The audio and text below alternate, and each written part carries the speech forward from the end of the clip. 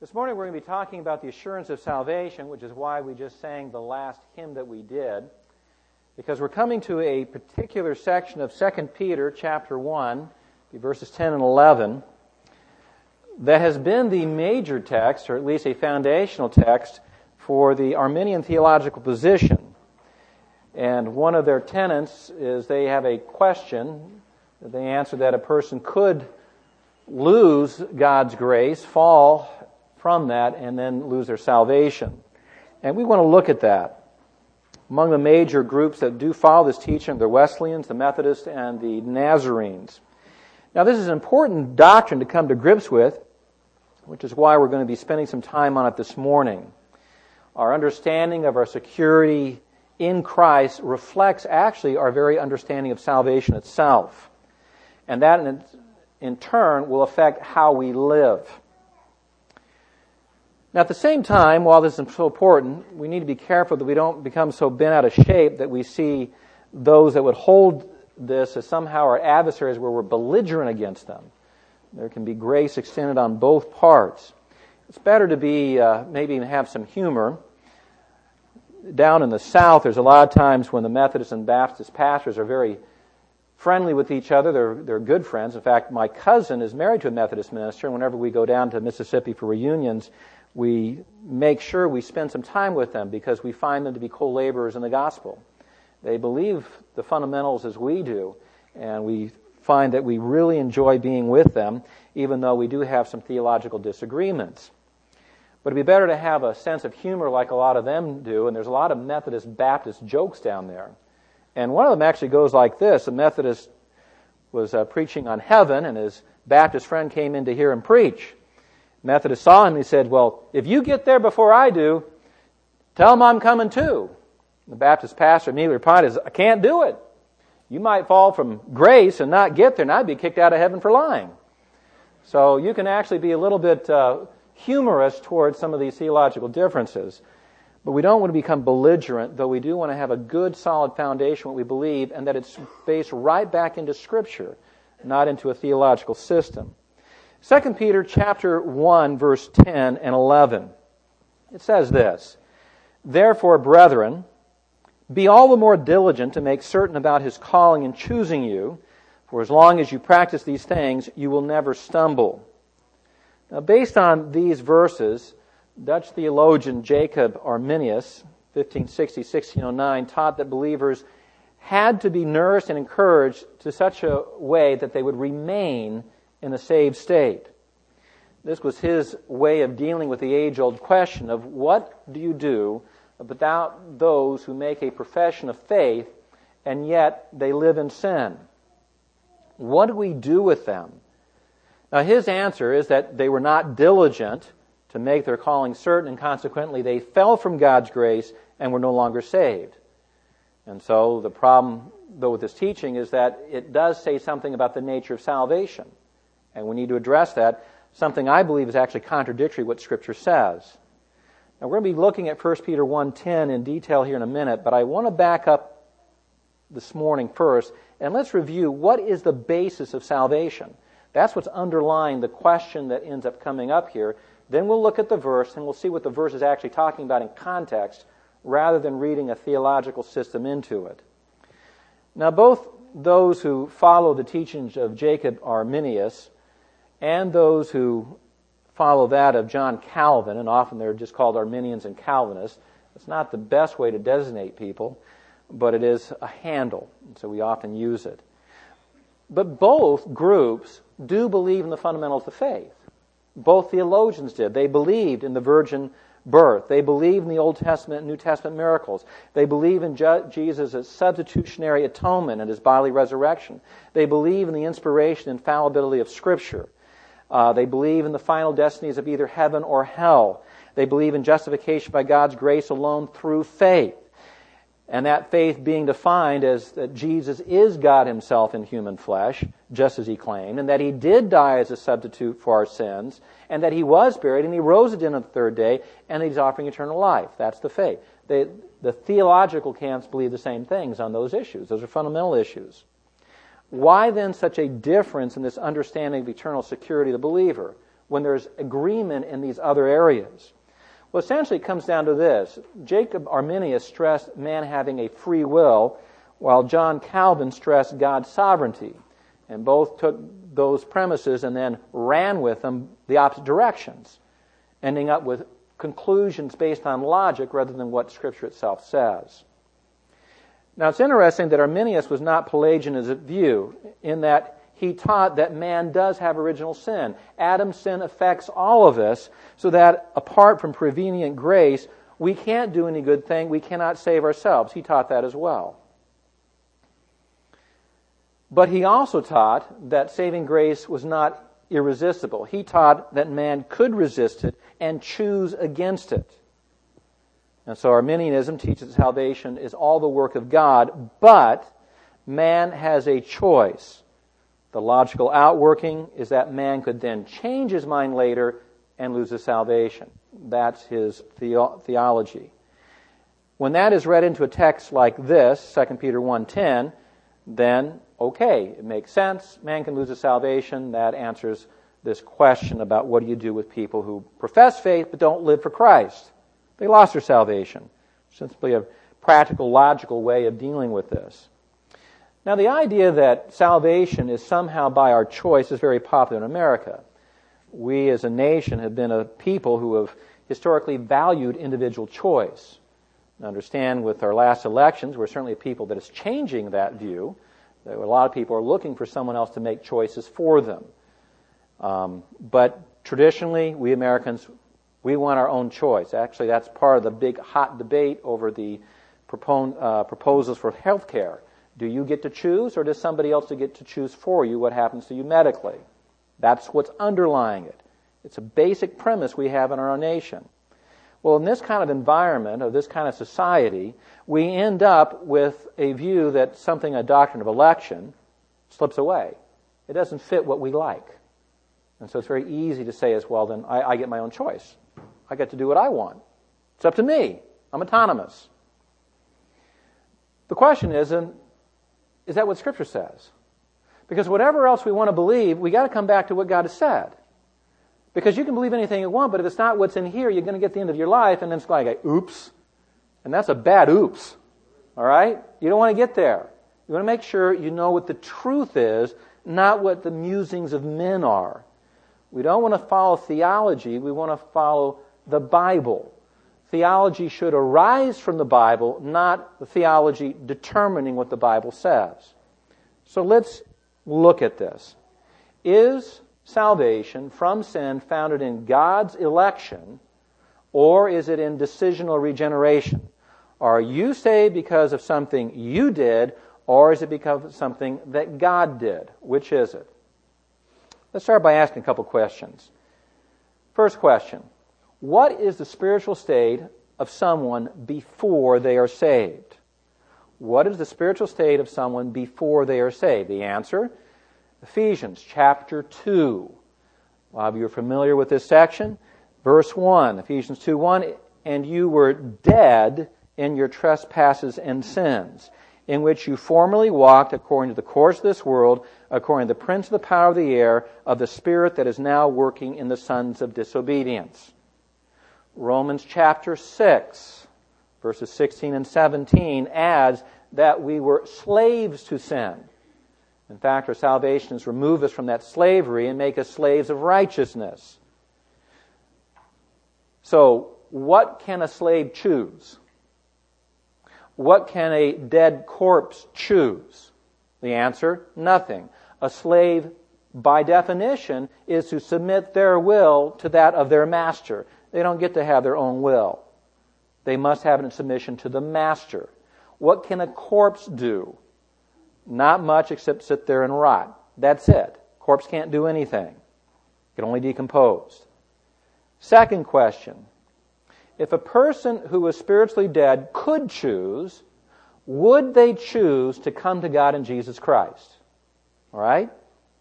If we grant that a person dead spiritually could choose, would they choose? Well, we get our answers there too.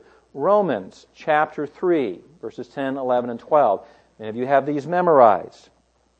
There is none righteous, not even one. There is none who understands. There is none who seeks for God. All have turned aside. Together they become useless. There is none who does good. There is not even one. That actually comes from Psalm 14. Also, Isaiah chapter 53, verse 6. All we like sheep have gone astray. Each of us have turned aside. Each. John 6:44, Jesus said this, "No one can come to me unless the Father who sent me draws him, and I will raise him up on the last day. None seek after God. All have gone astray, which is why you can only come to Christ unless the Father draws." The problem is that man is corrupted by sin to such a degree that he's spiritually dead, and therefore he will not choose God. Period. We call this doctrine total depravity. He will not choose God because it's against who he is. The very nature. Sinful, I want my own way. Next question. Where does faith come from? The answer, Ephesians 2, 8 and 9. For by grace you've been saved through faith, and that not of yourselves. It is the gift of God, not of works, that no one should boast. No one should boast. That's an important part of this. We saw the same thing in 2 Peter 1:1 a couple weeks ago. Peter is writing to who? To those who have received a faith of the same kind as ours. It is something that was given to them. It is not something that they generated for themselves. Your faith comes as a gift of God's grace. If you could work it up on your own, then it is a work, and your salvation through it is something you earned, in which case it's no longer of grace. Salvation is a gift of God's grace given to those who do not deserve it. That's important. Romans 5:8, for Christ died for sinners. Right? This is how he demonstrated his love for us. Christ died for us while we were yet his enemies. Undeserving. That's when he did it. Ephesians 2:5 is clear on this matter. It was God who, even when we were dead in our transgressions, made us alive together with Christ. Nothing in us deserving of it. It is God's action of grace and mercy to us. We find then that the base of salvation is in God and his working. It is not in us and our decisions. We are not free until we come to Christ, because he is the one that makes us free and enables us to actually finally choose that which is good and right. Until then, even when we choose what we think is good and right, we'll still have the wrong motives for it. And motives count with God. If salvation, though, is based then in God and not us, then the security of that salvation is based in God and not us. That's how the two flow together. But that brings up another question. If salvation is not based in our choice, then can God legitimately hold us responsible for our sins? The answer is yes. Very simply because he's already clearly commanded what he expects from man and warned about the consequences of not keeping those commands. There are consequences to disobedience. According to Paul's argument in Romans chapter 2, God has even written a basic law in the conscience of all men, so that it itself is a law to them which will accuse them in the day of judgment that they have violated their own conscience. So even from that standpoint, there is still a law and they've still violated, they're still in disobedience. It's interesting to note that in Revelation 20:12 that the dead before the great white throne are judged on what basis? From the things written in the books according to their deeds. The very things that we do are in disobedience to God, he is right to bring judgment upon us. He has given the commands, we have disobeyed them. We know from 2 Peter 3:9 that God does not wish for him to perish, but to all to come to repentance. Repentance requires you change your mind. You recognize your sinfulness and you cast yourself on the mercy of God, because you can't do it on your own. It's got to be from him. Acts 17:30, we're actually commanded, all men everywhere to repent. It's a command of God. To refuse to repent is to be disobedient, but isn't that our natural state? Isn't that the state we were born in? Isn't that the state we live in until we come to Christ? Is a natural disobedience to God. I want it my way, period. And I'm going to work it to my way one way or the other. I will create a theological system that satisfies me so that God can be in my pocket. And then I can earn salvation. We still want it our way. Or we just reject God completely. He's of no consequence. That's becoming very common in our nation. So if to refuse to repent is disobedience, and that's the natural state of mankind, then the question has to be asked of each of us, have you repented yet? Have you been obedient to God to repent? It is proper for Him to expect us to obey His commands. Have you changed your mind from sin, self, and Satan to trust and walk with the Savior? And if not, have you at least asked those you know who are godly to pray for you that God will save you? That's another thing you can do. You can't earn your salvation. You can't do this yourself, but you can seek others to pray on your behalf, and you can repent. I also find it interesting in John 6, 28 and 29, this is a section where there's multitudes that have come to Jesus. He's in Capernaum, up in the Sea of Galilee, the northern section. And they come to Jesus and they ask a question, what shall we do that we may work the works of God? This is Jesus' answer in verse 29. This is the work of God, that you believe in Him whom He has sent. To believe is a work of God, and 1 John 3:23 actually tells us it's a command that we believe in Him. It's not an option. We are commanded to believe in Him. So not to believe also is disobedience. Even the hope that we might have is predicated on belief. Hebrews 11:6. Without faith it is impossible to please Him, for he who comes to God must believe that He is, and that He is a rewarder of those who seek Him. Now, it does not mean that the faith and the belief have to be fully mature, but it does have to be enough that it causes the person to seek after God. How gracious is God in this? Consider Mark 9:24, where Jesus was dealing with a man and prodded him, if you believe, this can happen. His cry was, I do believe, help my unbelief. It doesn't have to be a fully mature belief, but it has to be enough there that you're actually seeking Him, even if you're going to seek God to begin with. Do you believe that He is? Do you believe He's a rewarder of those who seek Him? So salvation is all the work of God, and all the glory for it goes to Him. There is nothing in us and nothing we can do to deserve it or to earn it. That's important. It is totally by God's grace, so that there is nothing man can do to boast concerning it. So it's all of Him. However, if you're not saved, you alone bear the responsibility because you've rejected what God has said, you've rejected what He's revealed about Himself, you're in disobedience to His commands, including those to repent and to believe. Now, there are some things you can do. Already pointed out, you cannot achieve righteousness yourself. Isaiah 64:6 says that all our righteous deeds are as filthy rags before Him. So your best effort is still not going to reach His standard. You can't do that. But you can follow some other commands. For example, over in James chapter 4, verses 8 through 10, James gives very clear instruction to those that need to repent.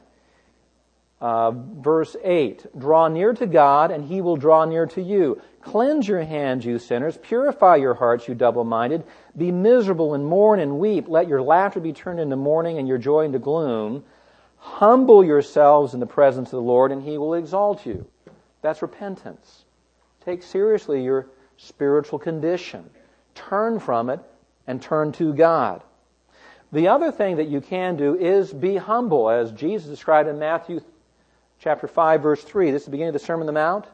Blessed are the poor in spirit, for theirs is the kingdom of heaven. How do you get in the kingdom of heaven? It starts right here. What does it mean to be poor in spirit? It means you take out your pocket, there's nothing in them poor. You have no resources. You have to beg. You can't offer anything. You can't make a deal. Period. You can only beg for mercy. That's how we come to God. In humility, complete humility, looking for His grace. Now the good thing, because God's character is merciful and He is gracious, He will save all who believe. Not because of you, but because of Him. It glorifies His name. So the basis of salvation then is God. All in God. It is not in us. And because of that, our eternal security is sure. Jesus said in John 6:17, and then he goes actually through verse 40, continues on there, but he talked about calling His sheep. And that all that the Father has given Him, He loses none. And no man is able to take them out of His Father's hand. So nothing can attack to remove you from His hand, that security. And since He loses none, that means He's not going to drop you, and you can't jump out. All right? He loses none. So that's our security. Now let's go back to our text. 1 Peter chapter 2, verse 10. What then is this passage talking about? Like almost any passage that ends up with many different interpretations, the solution is simply put it back in its context, and then it becomes very clear. Too often, we just take a verse out of context and we want to build a theology on one verse. What's the context here? Well, what's the context of 1 Peter chapter 1? Well, the first we find in context is it's God's provision for those who believe. Remember, he's writing to those who received a faith the same as that Peter has. He's writing to believers scattered in northern Turkey. His desire is that grace and peace be increased in them, and it would be because God had already provided for them by His own power everything needed for life and godliness. That's already there. That's verse 3. In addition, because of God's own glory and excellence, He's given us precious and magnificent promises. And these move us to become partakers of the divine nature. They move us to become like Christ in our moral character. And in that happening, we are kept from the world's corruption. We become like Christ, less like the world. How? He's given us precious and magnificent promises. As we believe those things and put them in our life, instill that in our life, walk in those promises, we're changed. That's the context. In addition to that, the believer, as we saw last week, is to supply to that faith 7 components of a godly life. God has done His part, but there's a part we're supposed to do in pursuing godliness. And He explains that. 7 different components. We start with faith. That's in who God is, what He's like, His character, His nature. I can trust Him. And then to that is added moral excellence. Moral excellence is fulfilling the very purpose for which we were created, which is really essentially is living for God's glory. Second is the knowledge. The knowledge here is specifics. The knowledge of God, His nature, His attributes, His will. Third is the self-control. This is subjecting oneself to God and being submissive to His will instead of pursuing your own will. The perseverance is what is needed to endure patiently all the stuff that comes up because we live in a sin-cursed world. Anybody notice that? Oh yeah. Every day, that's right, every day something breaks. At my house, I never get one project done before 2 more things break. My desk, we know it's there somewhere. We do believe it's there because things are up on top of it. They're not on the floor. They're elevated.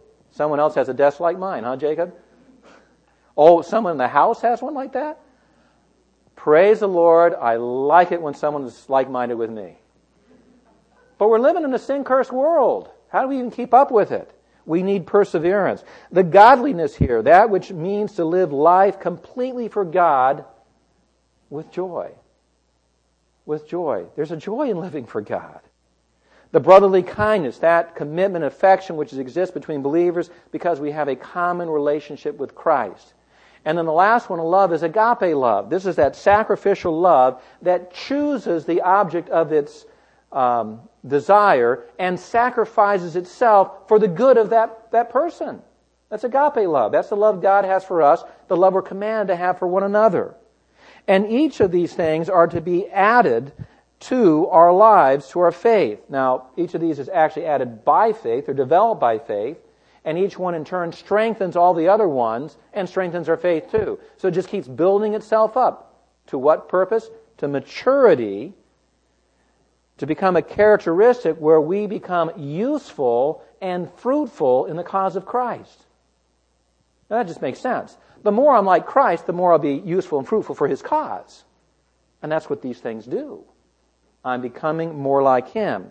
Now, if they're not true, if they're not present, Peter says you're blind, you're myopic, nearsighted, you're forgetting what Christ has done for you, the purification that He has given you. You've forgotten that and you've left it behind.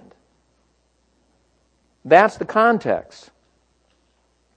Now, with that as the context, we go on to verse 10 and 11 to see what he means by making diligent and make it certain of our calling. Therefore, brethren, be all the more diligent to make certain about His calling and choosing you. For as long as you practice these things, you will never stumble. For in this way, the entrance into the eternal kingdom of our Lord and Savior Jesus Christ will be abundantly supplied to you. So again, we have a command. It's not a request. It's a command. So in view of what he's just said, also be diligent to make sure of your calling and your choosing. Well, what are the words used here? Diligence. This is the same word we saw back in verse 5. Spodadzo. I practiced that this morning. I couldn't get it out. Interesting word. It means to earnest effort, exertion of oneself, endeavoring. The next is making certain or make sure. It is to provide a guarantee. That's the idea behind this. The word used for God's calling here, klesis, refers to His effectual calling and salvation, which we might refer really to as His irrevocable call. That's actually how it's translated over in Romans 11:29. Irrevocable call.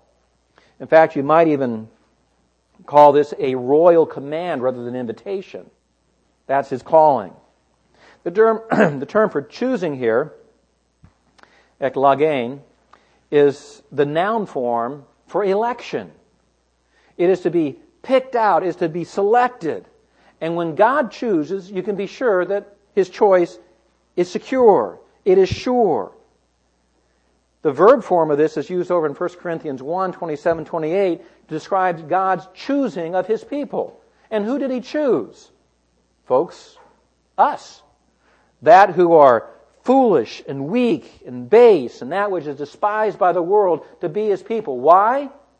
So that there is no boasting on anybody's part, but all glory goes to Himself. Same root word there.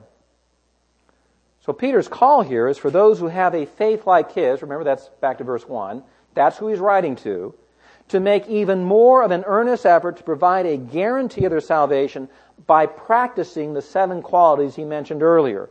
Why? Because those who practice these things will not stumble.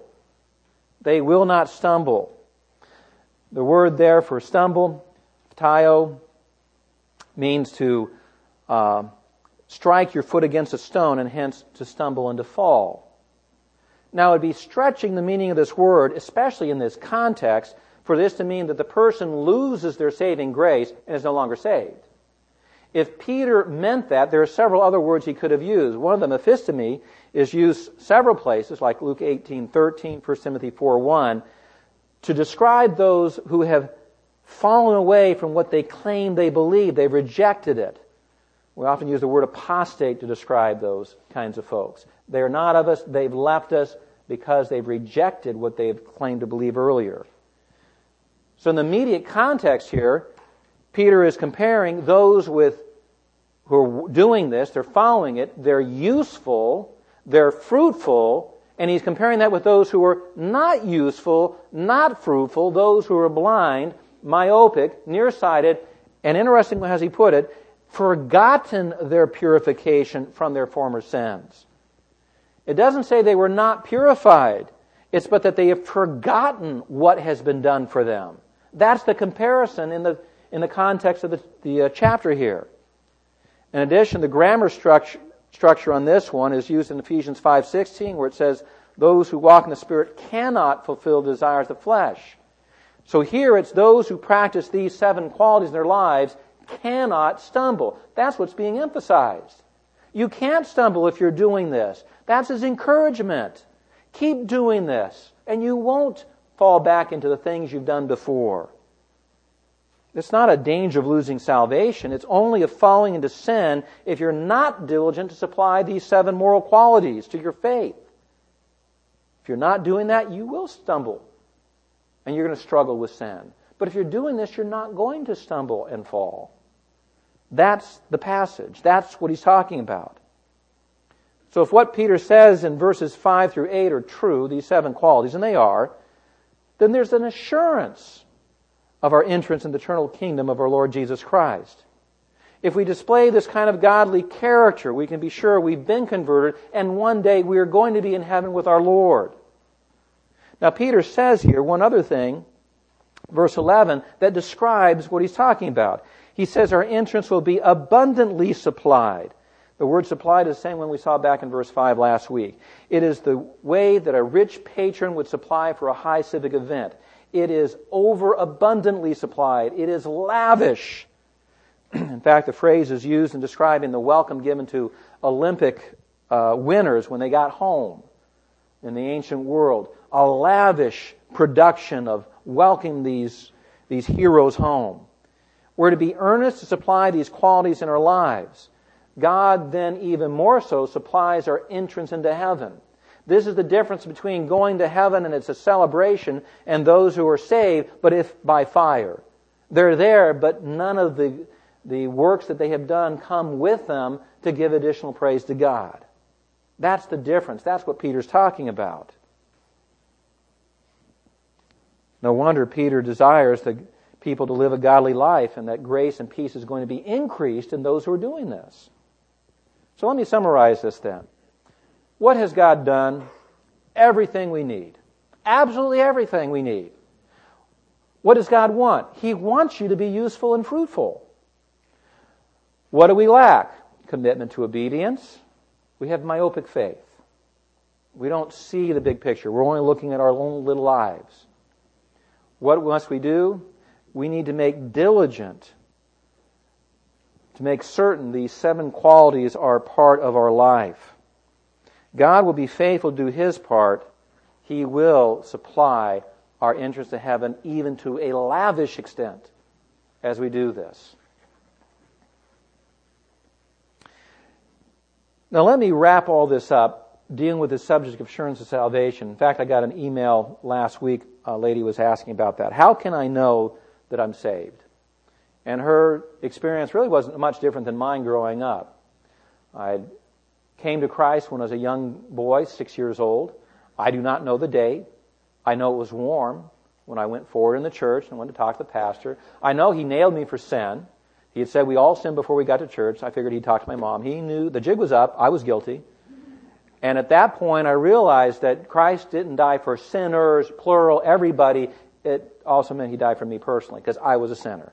So I understood that. I know it was a warm day, but hey, it's Southern California. It can be warm any time of year. That doesn't tell you a whole lot.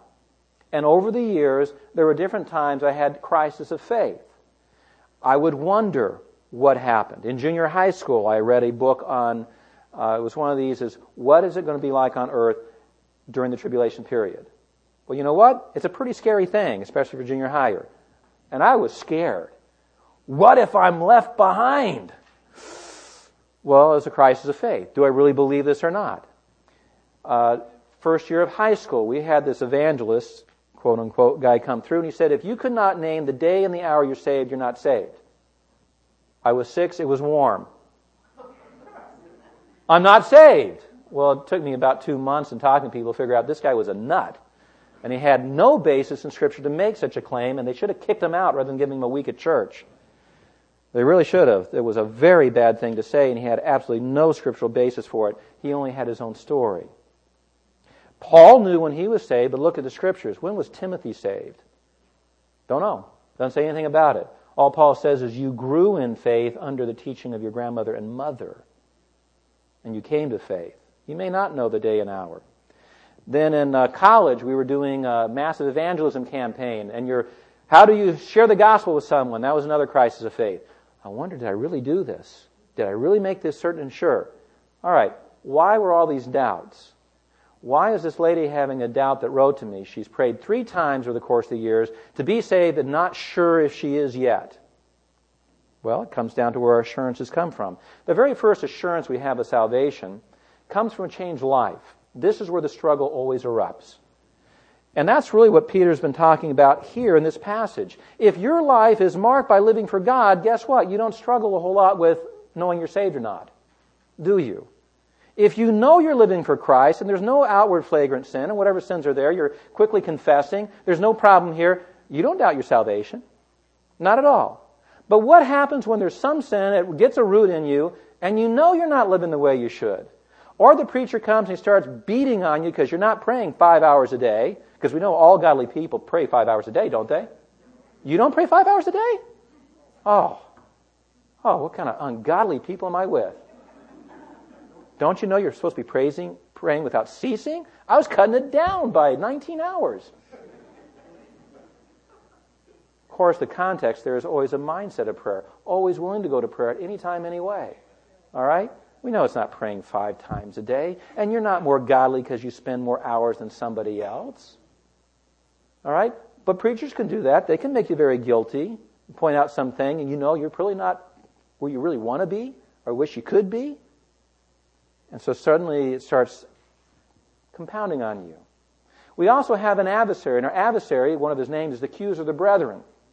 And as the accuser of brethren, any kind of little sin that gets in there, he's going to say, how can you be a Christian? Look what you did. Look at the thing you just watched on TV, or you went to a movie. You know a good Christian wouldn't do that. What kind of music are you listening to? A good Christian wouldn't listen to that kind of stuff. Yuck. Jesus is not happy with you. All right? How could you get upset and raise your voice at your lovely wife, the saint in your life, and you got mad at her? You can't be a Christian. The anger of God does not achieve the righteousness of God, so how can you be of God? You get my point? Yeah, we've all been there. And ladies, I know it goes the other way too. Okay? But we start feeling guilty. And when our life isn't the way we're supposed to be, all these accusations start pulling us down. Now, there should be a change of life, shouldn't there? 2 Corinthians 5:17 says, if any man be in Christ, is a new creature, old things have passed away, behold, all things become new. And we are different than we were, but sometimes we forget that we're not where we want to be. We want to be over there. We want to be like Christ in heaven, but we're still back over here. But praise God, if you go back and look a little bit, you know you're not back where you were. There's been progress. Look for the progress and hang around people that encourage you towards that progress. Maybe point out hey, you're making progress. You're doing okay. Keep going. We want a cheering section here, not a berating section. We also know that 1 John 2, 3, and 6 tells us that there's going to be a change. It says this, by this we know that we have come to know him if we keep his commandments. The one who says, I have come to know him, does not keep his commandments, is a liar. The truth is not in him.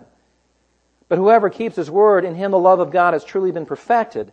By this we know that we are in him. The one who says he abides in him ought himself walk in the same manner as he walked. Now that's a not to. Remember, 1 John 1:9 is written to Christians, not to the unbelieving. That's the context. If we confess our sins, he's faithful and just to cleanse us from all sins, forgive us our sins and cleanse us from all unrighteousness. That's the Christians. He tells us we're going to sin. In fact, we say we have no sin. We're calling God a liar. But what should mark our life is increasing commitment to keep his commandments. That should be there. But what about these who make a profession of faith and they're not living for Christ? They're not doing what they should be doing. Well, there's several possibilities. The first one is this: ignorance and immaturity. Paul wrote to the Corinthians, 1 Corinthians chapter 3, that they were yet fleshy, they were yet carnal. I should be able to feed you meat, and I've got to give you milk. You haven't grown yet. Why not? You're not where you're supposed to be. Do you not realize that the whole point of making a disciple is right here? We're going, baptizing, and teaching to obey all things whichever he's commanded. That's the rest of our life. We have people with different gifts coming alongside us, helping us to mature, to become like Him. So a lot of times when we're in sin, ignorance, I don't know what the Word of God says, or two, I'm just immature. I haven't figured out how to put this into practice yet. So that's one reason there are those who make a profession of faith and they're not walking as they should. Immaturity, ignorance. Second one is they could be what Peter's talking about here. They're blind, they're short-sighted, they've fallen into sin. Galatians 6, 1 and 2 tells us that those who are spiritual need to come alongside those who have stumbled, been encumbered with sin, and help them through it. And that happens to us as well.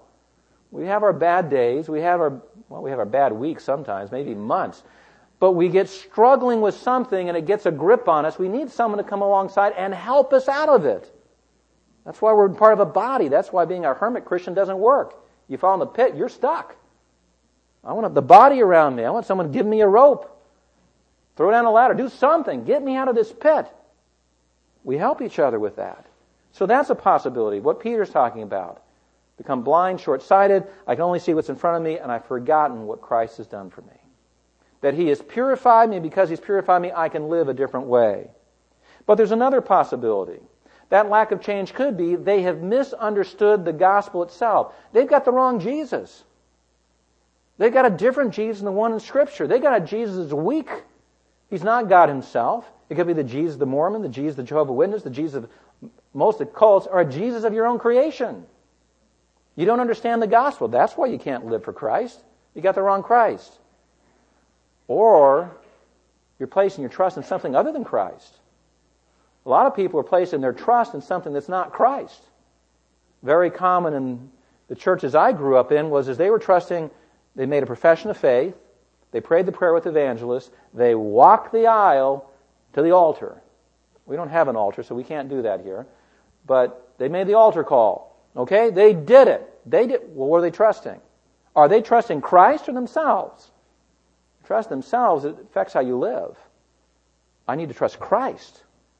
They have a misunderstanding of the gospel. That's a possibility. Paul wrote to these kinds of folks in 2 Corinthians 13:5. He said, test yourselves to see if you are the faith. Examine yourselves. Or do you not recognize this about yourselves, that Jesus Christ is in you unless you indeed fail the test? How tragic to think you're a Christian only to find out too late that you were not, because you've got a trust in the wrong thing or the wrong Jesus. There's nothing wrong with having doubts. Doubts are great if you work through them. Because when you work through them, you have a confidence, a conviction that is your own, not somebody else's. We want to work through doubts, not ignore them. One final possibility, they could be apostate. 1 John 2:19 talks about those who have left us because they were not of us. They become contrary to their profession of faith. They become antagonistic even to Christianity. I've met many people like that.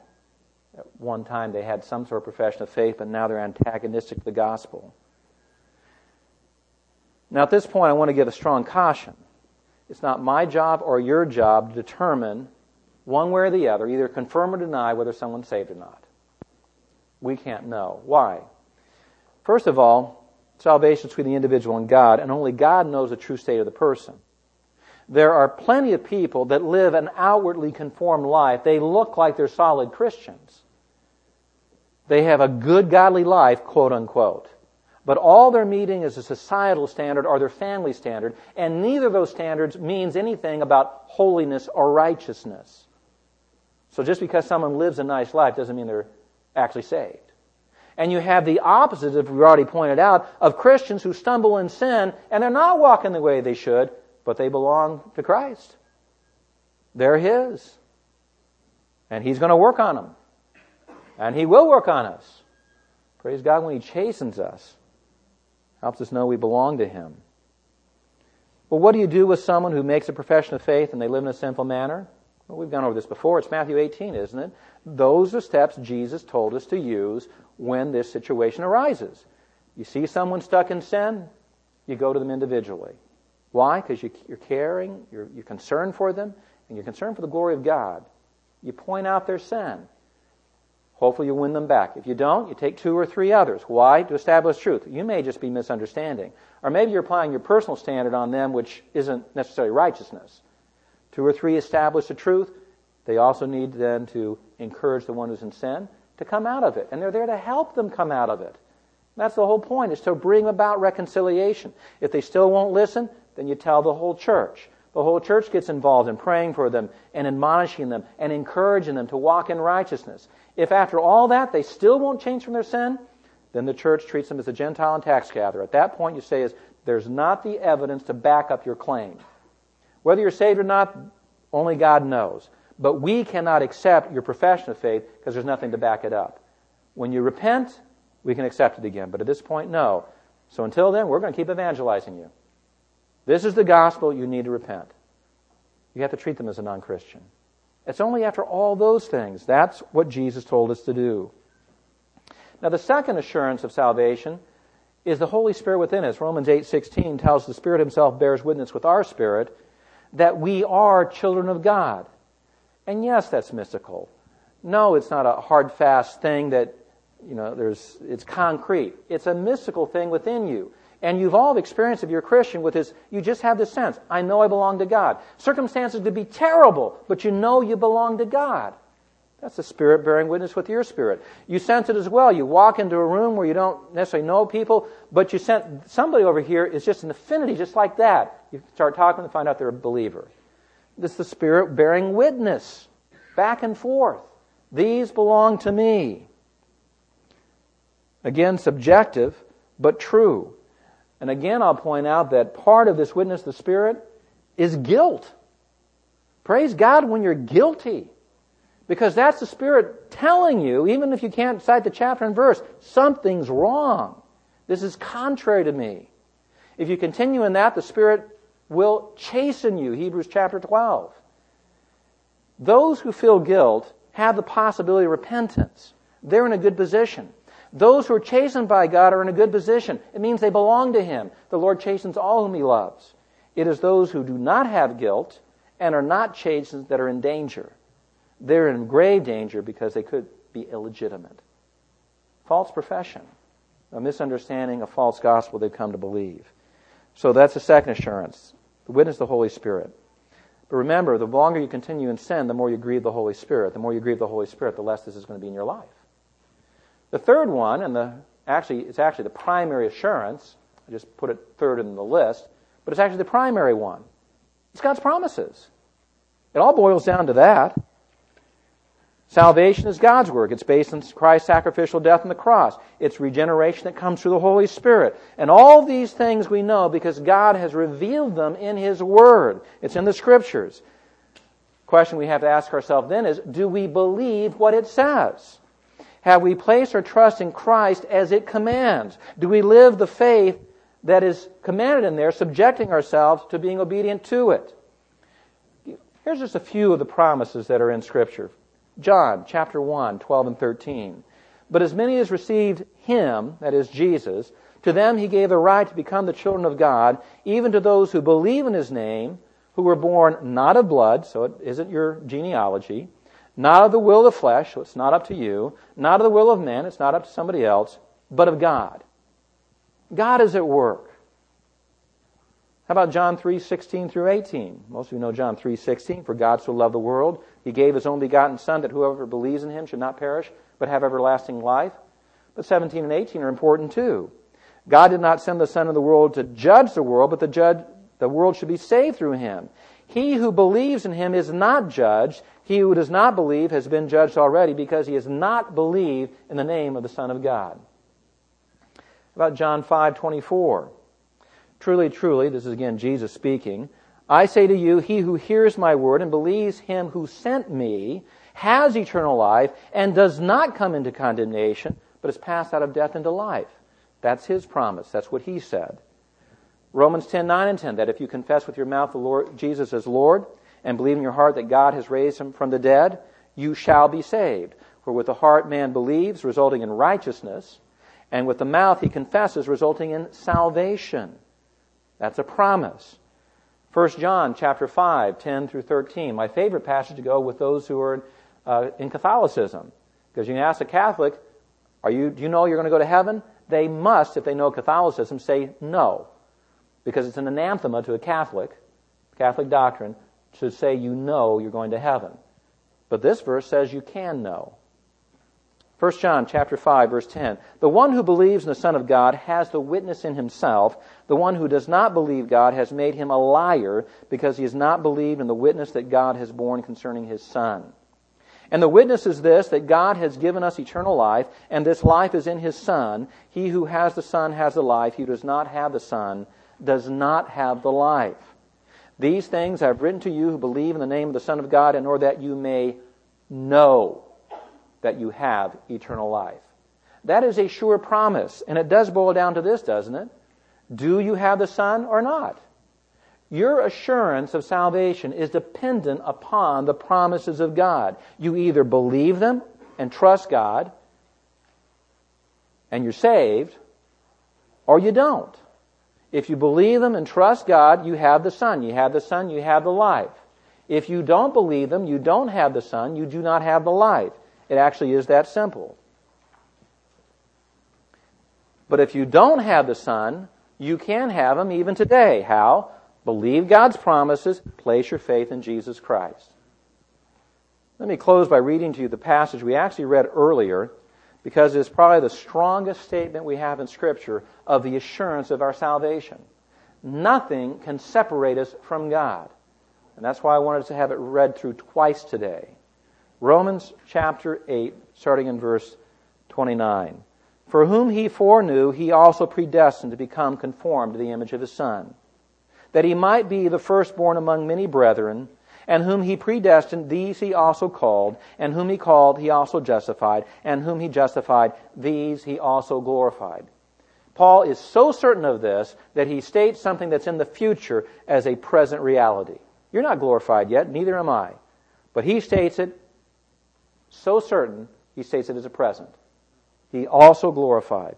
What then shall we say to these things? If God is for us, who is against us? He who did not spare His own Son, but delivered Him up for us all, how will He not also with Him freely give us all things? Who will bring a charge against God's elect? God is the one who justifies. Just as is written, for thy sake we were being put to death all day long. We were considered as sheep to be slaughtered. All right, that's his statement here. Yes, there's going to be tough things in your life. Those don't separate us from the love of God. But in all these things, we overwhelmingly conquer through Him who loved us. I am convinced that neither death, nor life, nor angels, or principalities, or things present, nor things to come, nor powers, nor height, nor depth, nor any other created thing shall be able to separate us from the love of God, which is in Christ Jesus our Lord. That's pretty all-inclusive. That's everything. I cannot be more secure than that, and I hope that's true for you. If it isn't, then talk with myself, talk with our church leaders, because it can be. You can have a confidence, an assurance of where you belong and what your future destiny will be, because it comes from God, not us.